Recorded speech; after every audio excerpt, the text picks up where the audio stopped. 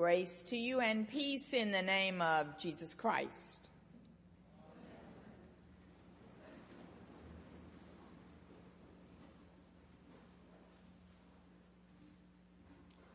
On Wednesday, I was supposed to host a lunch meeting for Midtown clergy. Jeffrey had told me attendance is very spotty, and sure enough, most everybody regretted. Busy, we know about that. The two people who were supposed to come didn't. And then a guy that wasn't supposed to come did. I didn't know him very well, but good news. We too got to pick exactly which sandwiches we wanted from the 5 lunch boxes. And we could have had 2.5 ginormous cookies each. But we didn't. And it was one of those times that you think are going to be wasted, and it wasn't. As we looked out the window over the garden, he said, "You all are so gorgeous. And when I come here, I feel like it's Camelot and that there's got to be a round table around here somewhere. And here's this beautiful library where surely great thoughts are thought, and the architecture and the red and the dark and the portraits and the light streaming through the windows." And I thought, well, I've never really thought it was Camelot, but I've thought of us as being profoundly, holy, gorgeous, soul-feeding home. And that's what we are today. A day of one of our deepest, most grief-stricken collective memories. Will you always remember where you were this very blue sky morning 15 years ago? And now here we are. Because time really is an ever-rolling stream. Here we are both on that day of tragic memory, and on this day full of hope, full of saints with signs of compassion and justice, and serving around the altar and around the block, and helping lost sheep of every sort and description, and making lush and stunning music, and learning and teaching and meeting and creating and offering counsel, and oh my, diligently searching for every silver coin and bank check and stock or bond, for that's one of the hows of building the kingdom. So here we are, actually not just as sheep, but we are actors, agents in the abundant economy of God, which turns out to be an economy of love and treasure and time and savvy and simplicity and laughter and tears and weakness and power, where nothing, no one is ever finally lost. All are found.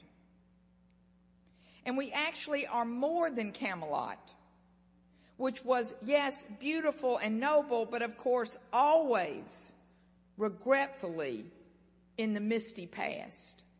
Always.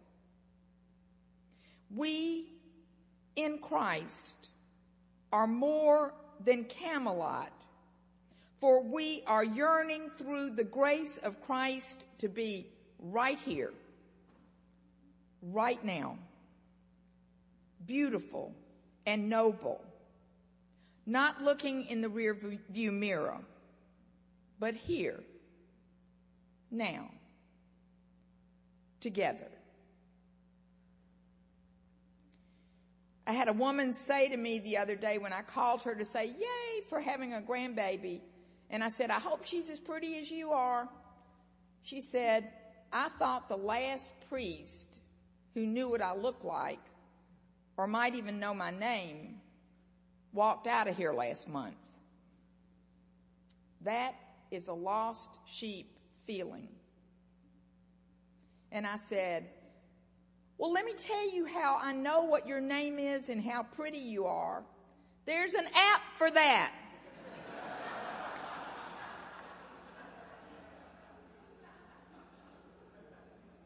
And today, dear ones, you can get your picture took right down there.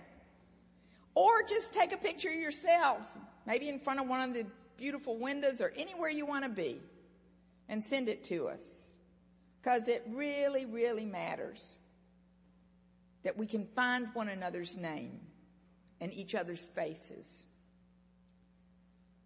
Also, I hope you will today check out some ministry that you don't know about. Just check it out. One guy told me this past week on Wednesday night, he said, I've been worshiping here 40 years and I've never joined any parish anything. And I like that. And I said, bravo for you, dear one. Live your life in Christ's love out in the world, and you are in this procession of saints as surely as the next rector. But for most of us,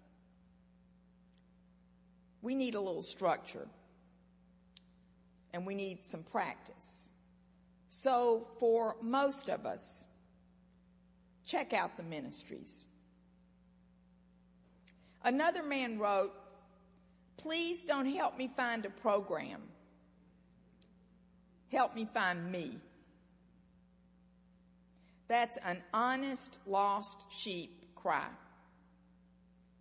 But let me just quietly say, sometimes the very way you find you is to get in the room, get in the talk, get in the task, get in the giving, get in the ministry with others. That's just the Jesus truth, body of Christ truth. You find yourself when you are looking for the lost sheep with all the rest of us. That's how the body of the shepherd goes searching in our day. We find ourselves through one another. Now, a question. How many of you all like bacon?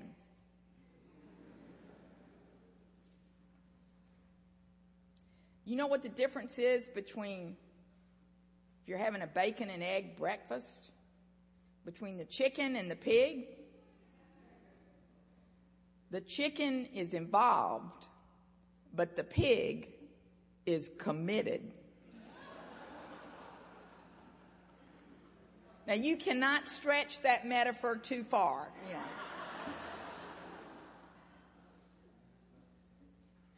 But my 68-year-old self is like really committed this season. Loving every minute, almost.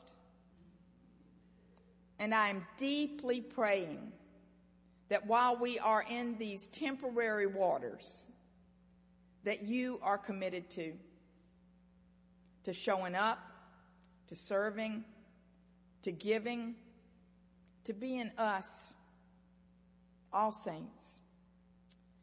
Now, not to channel my beloved, street-savvy, some would say manipulative, incredibly skilled at guilt inducement mother,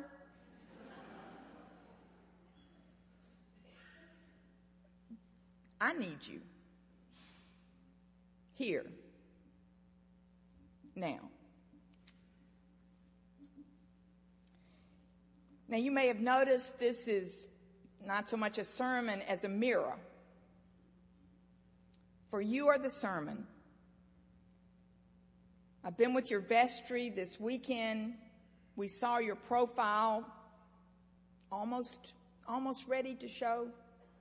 And you are so beautiful and funny and real and wise and faithful and loving. You are the signs.